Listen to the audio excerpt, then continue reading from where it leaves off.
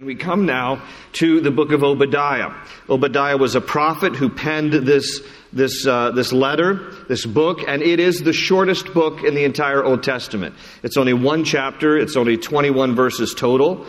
And I'm going to give you a little background, as I have been doing with the other books of the minor prophets. So here's a little background on Obadiah. Nothing's known about him. We don't know where he was born. We don't know when he lived, who were his parents. The Bible is silent about it.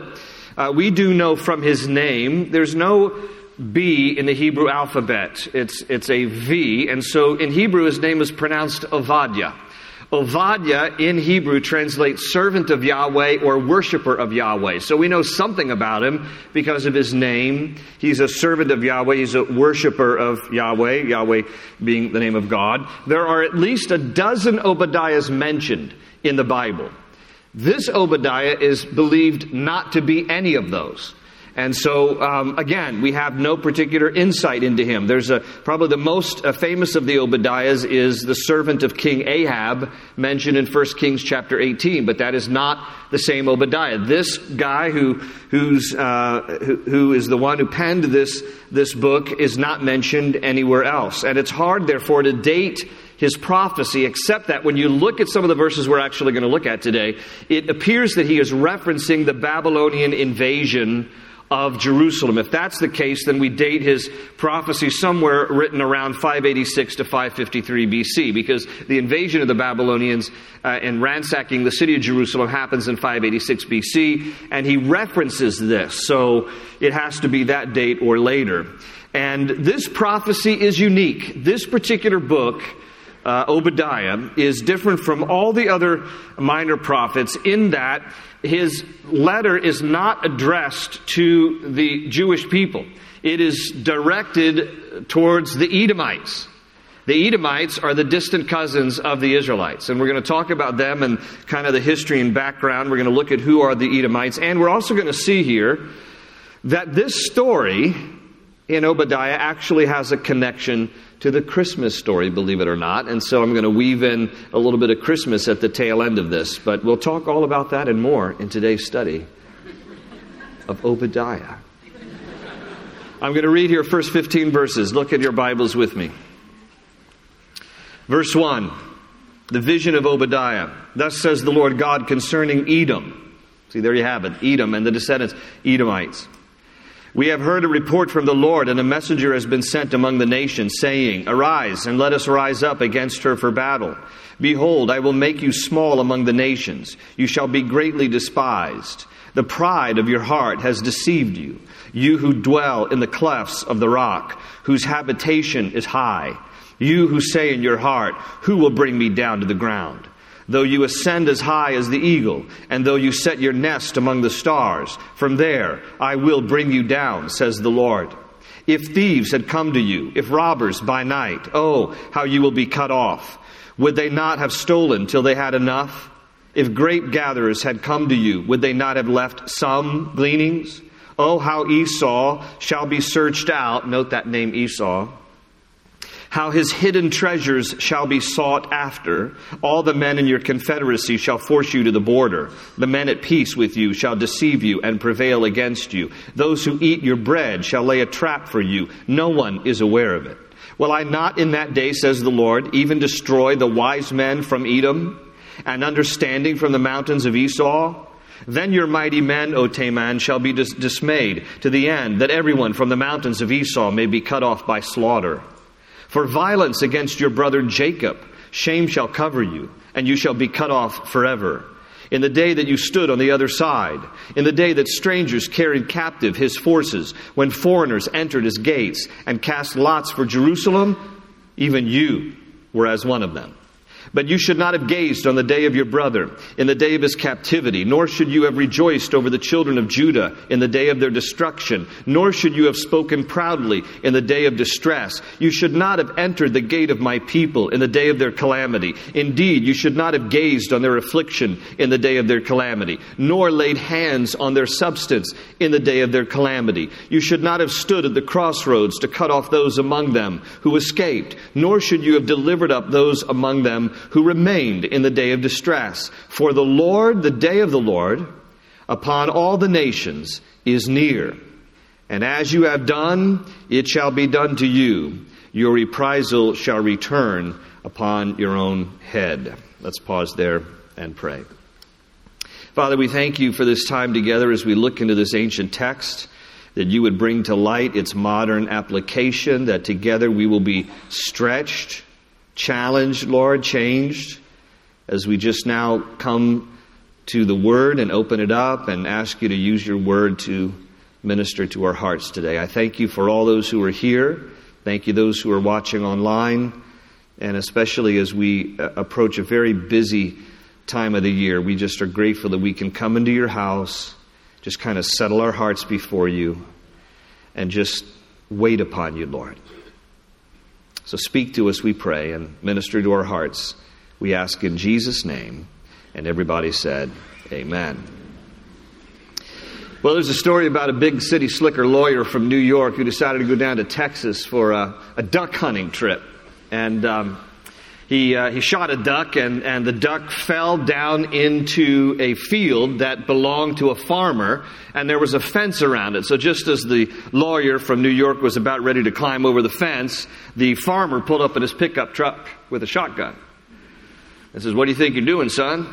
He says, "Well, I shot a duck and it landed in your field, and I've come to retrieve it." He said, "You ain't going to retrieve it in my field, because once that duck lands in my field, it's now my duck." That lawyer said, "I'm a good lawyer. I'm going to sue you for everything you got if you don't let me climb over this fence and get that duck." He said, "Son, you don't know how it's done here in Texas. In Texas, we have the 3-kick rule." He said, "What's the 3-kick rule?" He goes, "Well, this is how it works, son." He says, "I get to kick you first 3 times, then you kick me 3 times. Then I kick you 3 times, and then you kick me again 3 times, and the last man standing gets the duck. That's how we do it here in Texas." Well, the lawyer sized him up. He was younger than the farmer. He's like, "I could take this guy easily." So he said, "All right, old man, you go for it."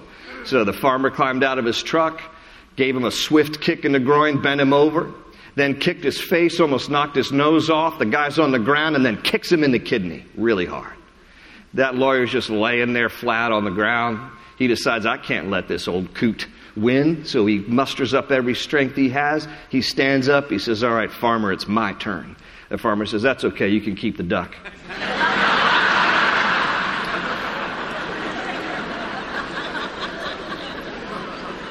Now that's what's happening here in the book of Obadiah. You say, "Where do you see that, Pastor G?" Well, here's what's happening.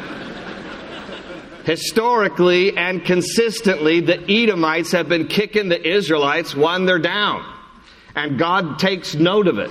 He says, I see the way you've been mistreating the Israelites. You've been taking advantage of them. You've been kicking them when they're down. And so God calls them to account. And he sends the prophet Obadiah to speak to the Edomites. Now, who exactly are the Edomites? We have to get a little historical context to understand our story and what is happening here. The Edomites were the descendants of Esau, who was the twin brother of Jacob.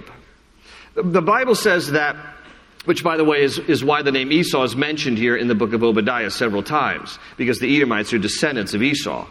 So in the book of Genesis, it tells us that Abraham had a son, and his name was Isaac, and that Isaac married a woman named Rebekah. And together, Isaac and Rebekah had twin sons, Esau and Jacob. Now, Esau was the older of the two, because Esau was born first. And in Genesis 25:25, it gives kind of an unusual, peculiar description of Esau upon his birth. In Genesis 25:25, it says, Esau came out red, and I'm reading from it, and he was like a hairy garment all over, so they called his name Esau. So he comes out red and hairy. And the Bible records it specifically, red and hairy. That's what baby Esau looked like. I don't know if you know this, but archaeologists uncovered a picture of him a long time ago. Right here, I have it for you, right there. There it is, right there. Red and hairy. That's a cute little orangutan right there. So that's probably, I'll have to apologize to Esau probably one day. But I'm just saying what the Bible says, red and hairy, that's what I think of. and kind of an unusual baby born like that. And they name him Esau because Esau in Hebrew means hairy. Not Harry, Hairy. They're like, well, the kid came out hairy, let's just call him Harry. So the rest of his life, they call him Harry, Esau. Now, it's kind of cruel, I know, but that's just kind of how they did it back in the day. Esau was a man of the field, the Bible says. He grows up. He's kind of a man's man. You know, he's a hunter. He likes flannel shirts and burly beards. He likes guns and pickup trucks, and he listens to Blake Shelton. That's Esau. Okay? Now, his twin brother Jacob was very, very different. Jacob, the Bible says, was a man of the tents. He was a homebody. He was kind of a mama's boy. He was very smooth and clean shaven. He dressed very prim and proper, liked to tie sweaters around his neck, and he listened to Bruno Mars. I mean, he was just very, very different than Esau. They were two good guys, but they were very, very different people. Now, the Bible tells us on one occasion, and many of you are familiar with this, that Esau was out one day doing what Esau does. He's out hunting. He has a taste for wild game. And he's out hunting. Jacob is back home. He's watching the Food Network channel, and he's making stew. And Esau, after a hunting expedition, is so famished that when he comes home and he sees Jacob's got the stew ready, Esau wants a bowl of the stew. But Jacob, being true to his name, because in Hebrew his name is Yaakov, and Yaakov in Hebrew means deceiver or manipulator, says to Esau, I'll sell you a bowl of stew. Esau's like, who do you think you are, selling me a bowl of stew? He goes, yeah, I'm the one who's been home all day making this, and so I will sell it to you. Here's the cost. Your birthright. Now let me tell you something about the birthright in ancient Jewish times.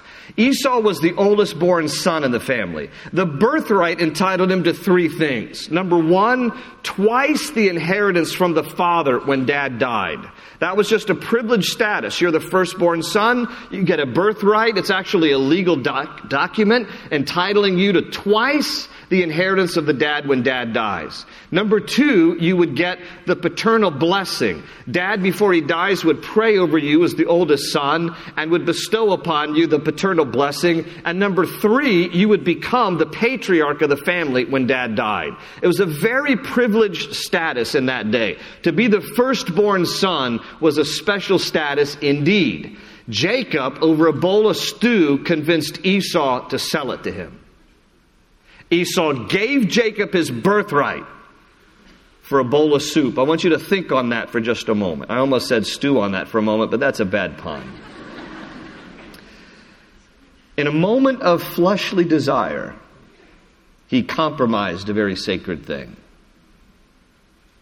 There are many times in our lives where we will be confronted with what is valuable.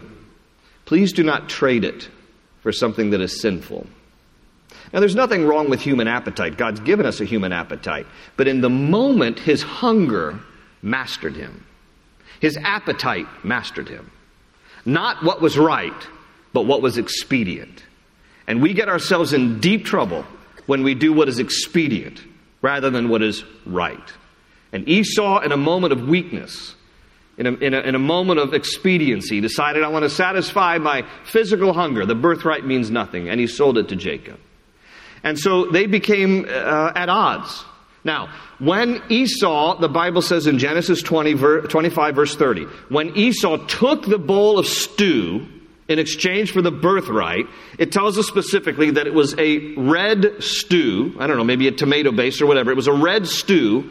And therefore, when he ate the stew, and because the Bible says also he was born red and hairy, he was nicknamed at that moment Edom. Because Edom in Hebrew means red.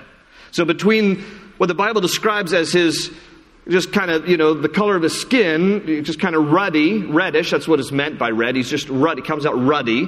And he's eating a red bowl of stew. He gets nicknamed in Genesis 25, verse 30, Edom, meaning red. Thus, all of Esau's descendants are the Edomites. Now, most of you are familiar with the fact that Jacob is renamed by God to Israel. Israel means governed by God. It's a wonderful story where a guy who's named Jacob, deceiver, manipulator, has an encounter with God. And once he has that encounter with God, God says, now your new name is governed by God. No longer will you be deceiver, manipulator. You will now be governed by God. He takes on the country's namesake. He becomes Israel. The country is going to be named after him, the God of Abraham, Isaac, and Jacob, or Israel. Okay? Jacob's descendants are thus the Israelites. Esau, his brother's descendants, are the Edomites. And the sibling rivalry continues for generation upon generation. And this whole thing about the stew was not really the worst or the most offensive thing between these two brothers. The worst thing that happened was later on, when, as many of you know, their dad Isaac was nearing death.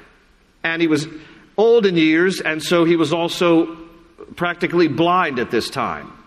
And part of that paternal blessing that went along with the birthright was that Jacob wanted Dad to lay hands on him and bless him as the patriarch. But Jacob knew that he had deceived Esau for the birthright. In fact, the Bible doesn't even tell us that Isaac knew that Jacob had deceived Esau for the birthright. It was a negotiated thing between two brothers. So with that in mind, Jacob and Mama Rebekah, because he's a mama's boy, the two of them decided, we got to deceive Dad in his old age to give you the blessing that was intended for Esau. And Mom comes up with this idea, because, Jacob, you're fair-skinned and smooth, even though Dad's blind, he can still smell and touch. And when you get near him for the blessing, he's going to feel you, and you're all smooth-skinned, and you don't feel furry like your brother Esau. So we got to dress you up. And so they take a goat, and they take the hide of a goat, just the fur of a goat, and they put it on Jacob's, the Bible tells us this, on Jacob's arms, on the back of his neck. Okay, to make him look like Esau. What did Esau look like? But anyway, goat boy, and so there Jacob is, and they splash some dirt on Jacob too. We got to get you smelling earthy, because Esau's a really earthy guy, but you smell like cookies, Jacob. So we got to splash some dirt on you and get you smelling really earthy. And so put on a flannel shirt like Esau, and we'll put some goat skin all over you, and you'll go into Dad, which is what he does. And he goes into Dad, and Isaac in his old age, Jacob says, I'm here, I'm here, Dad. And Isaac actually says it, as Jacob draws near to him, Isaac says, well, it sounds like the voice of Jacob, because he can't mask that. But when Isaac begins to feel his arms and the back of his neck and smell him, he's deceived and he's convinced that it is Esau. Jacob is living up to his name, the deceiver. And Isaac prays the blessing, the paternal blessing over Jacob, thinking that it was Esau. Esau will come in later and find out what has happened, and he will be so enraged that he will spend a lifetime trying to hunt Jacob down, to kill him. This deep-seated bitterness and animosity between these two brothers has now been something that is transferred to their descendants. The Edomites and the Israelites become long-standing perennial enemies, all because of sibling rivalry. That's how it started. Now, Esau and Jacob will make amends. But by that point, you know how it is? Two people who are at odds can make amends and come back together. But because they've poisoned everybody else around them, and everybody else around them, friends and family, have taken sides, you know how that works? They've taken sides against the other person, and there's this internal conflict. The two people who are at odds might make amends, but you got all the peripheral people now who are still at odds with each other. That's what happens. And so Esau and Jacob eventually make amends, but their descendants never do. And for generation after generation after generation, the Edomites particularly are vindictive towards the Israelites. They have animus towards the Israelites. And they are always doing things to take advantage of them. In essence, at the start of the study, thus the 3-kick rule, they continued to kick the Israelites when they were down. And God says, enough. And he sends Obadiah to confront them.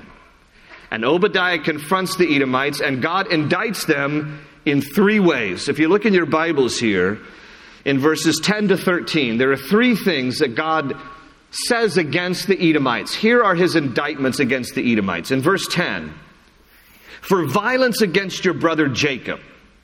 Right? Now they're distant cousins, right? Because the descendants of Esau, the descendants of Jacob, that makes them distant cousins. But they're still affectionately referred to here as your brother. He says, you Edomites, you descendants of Esau, You are now held accountable for your violence against your brother Jacob, against the Israelites. Shame shall cover you, and you shall be cut off forever. Note that. We'll come back to it at the end. He says in verse 11, in the day that you stood on the other side, in the day that strangers carried captive his forces, when foreigners entered his gates and cast lots for Jerusalem, even you were as one of them. Now, here's what God is basically saying. He's describing here in this verse, verse 11, when the Babylonians besieged Jerusalem, took captive thousands of Jews, and deported them as POWs back to Babylon. And what God saw was that during the invasion of the Babylonians against the Israelites, the Edomites were standing on the sidelines with their arms crossed, not helping their brother. Just like, oh, well, hard times come, hard times go. You know, you guys are getting your comeuppance kind of a thing. And they're standing on the sidelines. And God says, you were as one of them. You were just as bad as the Babylonians when they attacked the Israelites because you did nothing to come to the aid of your brothers. So indictment number 1 against the Edomites was this, that they refused to help a brother in need. Listen, this is important for us to understand even in our day. Sometimes doing nothing is a great sin. Where you see a need or a problem, and it is within your capacity to do something, to help, but you don't, God holds us accountable. It's sin. When we have it within our resources and our capacity and our ability to help someone that we see is in need, or to come to their aid, to help rescue them in a time of trouble, and we remain silent and we do nothing, God sees it, and He holds us accountable. You know, there's a familiar verse in the Bible. Most people don't really know where it is. To be honest with you, in the study of this sermon, I had to look up where is that verse. But there's a common verse that people quote a lot. It's a very sobering verse. And it says this, be sure your sins will find you out. Okay, it's one of those verses that people quote when they're like, you know, if there's anything sneaky going on in your life, be sure your sins will find you out. Because whatever you're doing that might be evil, God sees it and God's going to expose it. Okay. But that's kind of taken out of context. Here's the context. That verse is found in Numbers chapter 32, verse 23. And here's the background of that verse. When the Israelites were given the allotment of land in the Promised Land, there were 12 tribes of Israel. 10 of the tribes settled on the western side of the Jordan River in what is today known as Israel. But there were 2 out of the 12 tribes that said to Moses, we like the land on the eastern side of the Jordan River in what is today Jordan. And we would like to live there. Can our 2 tribes live on the eastern side of the Jordan River? And Moses says to them in advance, he says, when you go over there and when you take that inheritance and you end up on the eastern side of the Jordan River, separated from your brothers because of a natural barrier, which is the Jordan River, here's what you must do. If you're going to live over there, here's what you must do. You must still be willing to take up arms and come to the aid of your brothers when they get in war and conflict in regards to the settling of the land. So you have to come to their aid. Okay? And he's you know, exhorting them. He's like, you can live over there on that side of the Jordan River, but you can't forget your brothers on the western side. You must take up arms, be ready to come over and fight for them, because if you do nothing to come to their aid, be sure your sins will find you out. That's the context of that verse. It's the whole idea of the sin is doing nothing. So even though today we use that verse we misappropriate it, although I think principally it's true, but we misappropriate its context because we make it sound like if you're doing something sinful, be sure God will expose it and your sins will be found out. Okay, that might be principally true, but that's not true of the text. The truth of the text is to do nothing is the sin that God sees. When it is within your capacity to help and to come to somebody's aid, and you sit there and you do nothing, this is what he calls the Edomites out for. You refused to come to the aid of your brothers, the Israelites. And James 4:17 says, to him who knows to do good and doesn't do it, it is sin. Here's the second indictment. If you look in your Bibles at verse 12. In verse 12, Obadiah says, the Lord speaking through him, but you should not have gazed on the day of your brother in the day of his captivity, nor should you have rejoiced, circle that word, rejoiced over the children of Judah in the day of their destruction, nor should you have spoken proudly in the day of distress. Here's indictment number 2. They rejoiced over the Israelites' misfortune. Yeah, God calls them out there in verse 12. He says, you actually were glad that your fellow Israelites, your cousins here, were being besieged by the Babylonians. You took delight in that. And listen to me on this, because this is important for all of us to hear.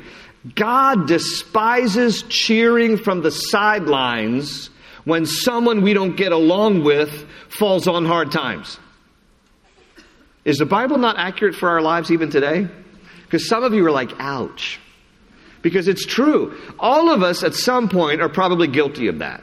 If somebody has ever done you wrong, and if you don't think anybody's done you wrong, you're not old enough. When you get to be old enough, you realize, that's what people tend to do, intentionally or unintentionally. When somebody has done you wrong, and then that somebody comes upon difficulty, is there a little tiny bit within you that is glad? Yeah. I mean, in our flesh. I'm not saying we should be. I'm just saying in our flesh, we kind of rejoice over that. We're like, hey, I didn't like that person, and now, something's happening to them, and so, suits them right, that kind of stuff. Suits them right, they're just getting what they deserve, karma, bro. Well, that's not even biblical, but, whatever.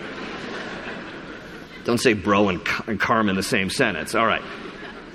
But there's a little bit of all of us that rejoice over the misfortune of others who have done us wrong. The Edomites feel like the Israelites have done us wrong. The Israelites feel like the Edomites have done us wrong, back and forth. But the Edomites are standing on the sideline rejoicing that the Babylonians have come into Jerusalem and besieged the people and taken Israelites captive. Proverbs 24, verses 17 to 18 says, do not rejoice when your enemy falls.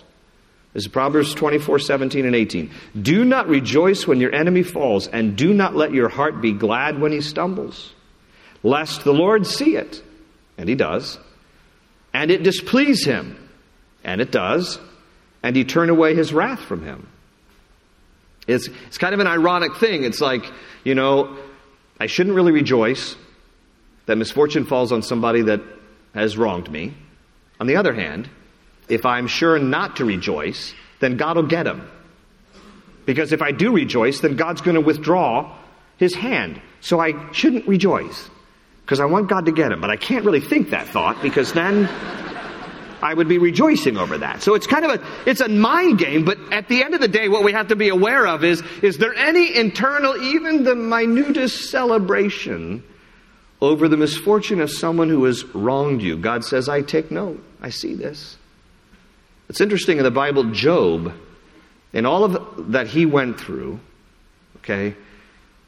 he decided to pray and make sure that there wasn't some kind of sin issue going on in his own life that was causing the misfortune. And one of the things that he highlights is this topic. He searches his heart to see if there's any rejoicing over his enemies. In Job chapter 31, verses 29 to 30, he says this, if I have rejoiced at the destruction of him who hated me, or lifted myself up when evil found him. So he's taking personal inventory. He goes, God, have I done this? And then the next verse he says, indeed, I have not allowed my mouth to sin by asking for a curse on his soul. So he realizes, okay, I haven't done that. But it's interesting in Scripture that he at least mentions that as this sinful tendency in all of us. And Job even asks God, could it be that in my own heart I've incurred some of these things in my life because I've been rejoicing over the misfortune of my enemies? I haven't prayed a curse down on them, God, so no, in reality I have not wished harm to my enemies. That can't be the reason why I'm suffering as I am. But he at least wants to check his own heart. God sees this kind of thing. He doesn't want us to be glad or to rejoice over the misfortune of others that have wronged us in some way. And then the third thing, the last thing, in verse 13... In verse 13, he says, you should not have entered the gate of my people in the day of their calamity. Indeed, you should not have gazed on their affliction in the day of their calamity, nor laid hands on their substance in the day of their calamity. So here's what he's saying. When the Babylonians rushed in, besieged Jerusalem, took thousands of Jews as POWs, transported them back to Babylon, the city was left basically in ruins, and the Edomites went in after the Babylonians and looted the place. And God saw it. And so the third indictment against them is that they resorted to selfish behavior and took advantage of the Israelites when they were down. They ransacked Jerusalem. The Edomites went in behind the Babylonians and looted the city. They helped themselves to the possessions of their cousins. That's what's meant here when God says you laid hands on their substance in the day of their calamity. So the Israelites fall in hard time. The Babylonians come against them and deport them, and the Edomites rush in and help themselves to all the personal possessions of the Israelites for their own personal gain, their own selfishness. They capitalized on the Israelites' misfortune to profit themselves, and God took note. And therefore God is judging the Edomites here. And He says to them, I'm going to totally erase you. I'm going to totally destroy you. We'll get to that in a moment. But first, there's a Christmas connection to all of this. Okay? In the New Testament, Edomites are mentioned. There's a famous Edomite family, and it has everything to do with the Christmas story. I'm going to read from Matthew chapter 2. If you want to turn there, you can. If you just want to listen, it's only a few pages over because you're already at the end of the Old Testament, so you can find Matthew pretty easily. And it's Matthew chapter 2. This is a very familiar part of the Christmas story.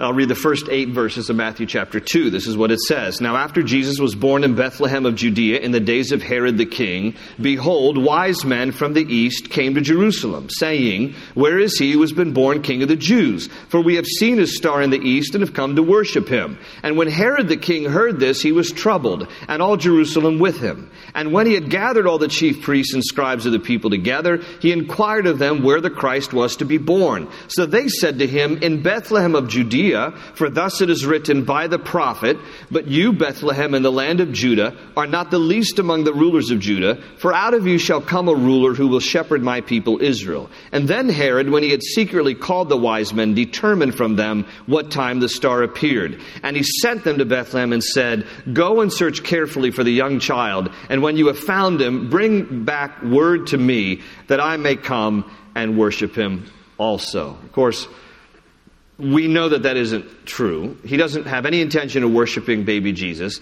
King Herod is threatened by the idea that there's another king in town. And when the wise men show up and they say, Where is he who was born King of the Jews? Herod's thinking, I'm King of the Jews. Who are you talking about? They're like, well, there's a little baby that's been born, the star in the east, and it's guided us here. And so Herod calls in the chief priests and the teachers of the law. Is this true? They're like, yeah. They actually quote one of the minor prophets, the book of Micah. They say, yeah, he's supposed to be born in Bethlehem. Oh, okay, Bethlehem. Oh, King of the Jews. And Herod looks, very inviting and welcoming. And he says, why don't you go make careful search for the child? And when you have found him, come back and tell me that I may worship him also. He has no intention of worshiping Jesus. He wants to weed him out. But after the wise men leave, an angel of the Lord warns them not to return the same way to Herod. And by the way, at the same time, an angel of the Lord has warned Joseph to take Mary and Jesus and escape to Egypt for a time until Herod dies. When Herod realizes he's been outwitted by the wise men, in Matthew 2, verses 16 to 18, he issues an edict demanding that all baby boys in Bethlehem and its vicinity, it wasn't just restricted to Bethlehem, it was Bethlehem and its vicinity, the Bible says, to kill all the baby Jewish boys aged 2 and younger in an attempt to try to kill the baby Jesus, who has already been taken to Egypt and escaped. This is Herod. Herod is a king who has been appointed by the Roman government to be king over the Jewish province of Judea. This is Herod.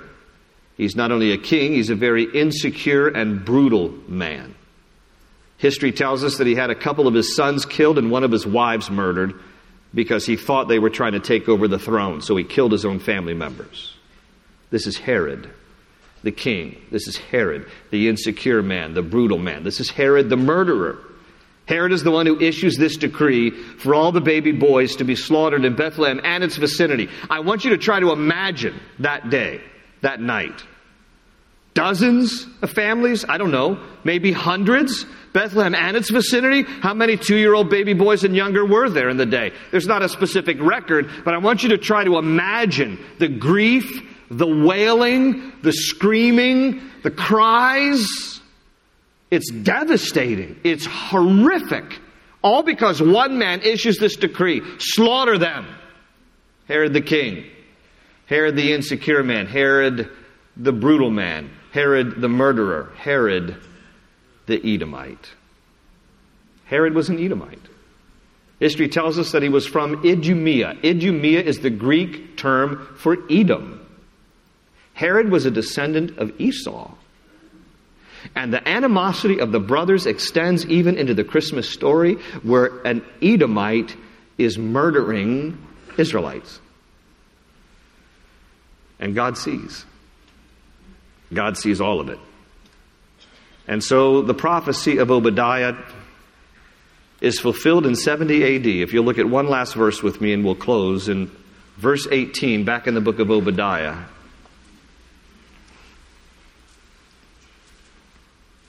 In verse 18 of Obadiah, it says, "The house of Jacob," that's the Israelites, "shall be a fire, and the house of Joseph a flame." Those are two terms for the Israelites. "But the house of Esau shall be stubble. They shall kindle them," speaking of a fire, "and devour them, and no survivor shall remain of the house of Esau, for the Lord has spoken." Show of hands. How many Edomites do you know? There aren't any. The Edomites were destroyed.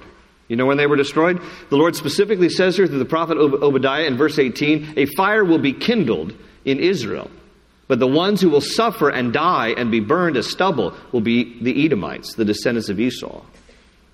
In 70 AD, the Romans besieged Jerusalem one last time. I say one last time because the temple was destroyed and it has not yet to this day been rebuilt. The irony of all ironies is, in 70 AD, when the Romans came against the Jews to subdue a Jewish revolt against the Roman Empire, the Edomites came to the aid of their Jewish brothers. But it was too little too late. 20,000 Edomites, the last of the Edomites, were encircled by the Romans in 70 AD. This is not in the Bible, this is in history. Were encircled by the Romans in 70 AD in Jerusalem, and they were all burned in the fire that the Romans laid to the city of Jerusalem. And the last of the Edomites perished in 70 AD by fire, just as Obadiah had prophesied hundreds of years earlier. Listen, God sees. His justice is true. And God is faithful to His promises, even the hard stuff. The Edomites were continual enemies of the Israelites, even down and including the time of the birth of Jesus, and even beyond. You know, the Herod dynasty, they were brutal people. Okay, John the Baptist was killed by a Herod within the Herod dynasty as well. James was killed by Herod Antipas in Acts chapter 12. The Herodian dynasty were some brutal people, and they were the last of the Edomites. And God says, I see these kind of things, and I will judge these things in my time. Enough is enough is enough. So may we be careful when we look in our own lives and we think about how we relate to other people. May it not be said of us that we refuse to help somebody in need when it's within our capacity to do so. Come to the aid of somebody who is in need. Please don't ever rejoice over their misfortune if someone has done you wrong. Leave all of that up to the Lord, but don't be cheering from the sidelines, and please don't resort to selfish behavior and take advantage of people when they're down. May we be people who honor the Lord and glorify the Lord as His children. Amen. Father, you've overheard, this is your word, and so we pray that you would remind us of these things, and that we would be people who would honor you, Lord. Take note from your indictment of the Edomites, things that they did wrong over the years, and you were faithful to your promise, Lord. You want us to reflect you.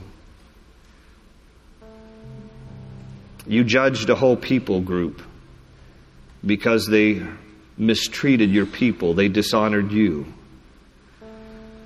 And we pray, Lord, that we would look into our own hearts to see if there's any of that behavior in our own lives. If it is, Lord, root it out. Root it out, that we would be people who honor you. We don't want to take advantage of people. We don't want to refuse to give aid where it's within our capacity. We don't want to rejoice over the misfortune of people who have wronged us, Lord. We just leave all that to you. We pray that you would instead use us for your glory. Men and women and young people of your purpose. That you would be honored, Lord. You take note of these things. You see these things, Lord. Root it out of our own hearts if it's there. This Christmas season especially, may we look at others around us and ask, how might we come to their aid? How might we assist them, help them, give to them in a way that would glorify you, Lord? We thank you in Jesus' name. And everybody said, amen. Amen. God bless you all.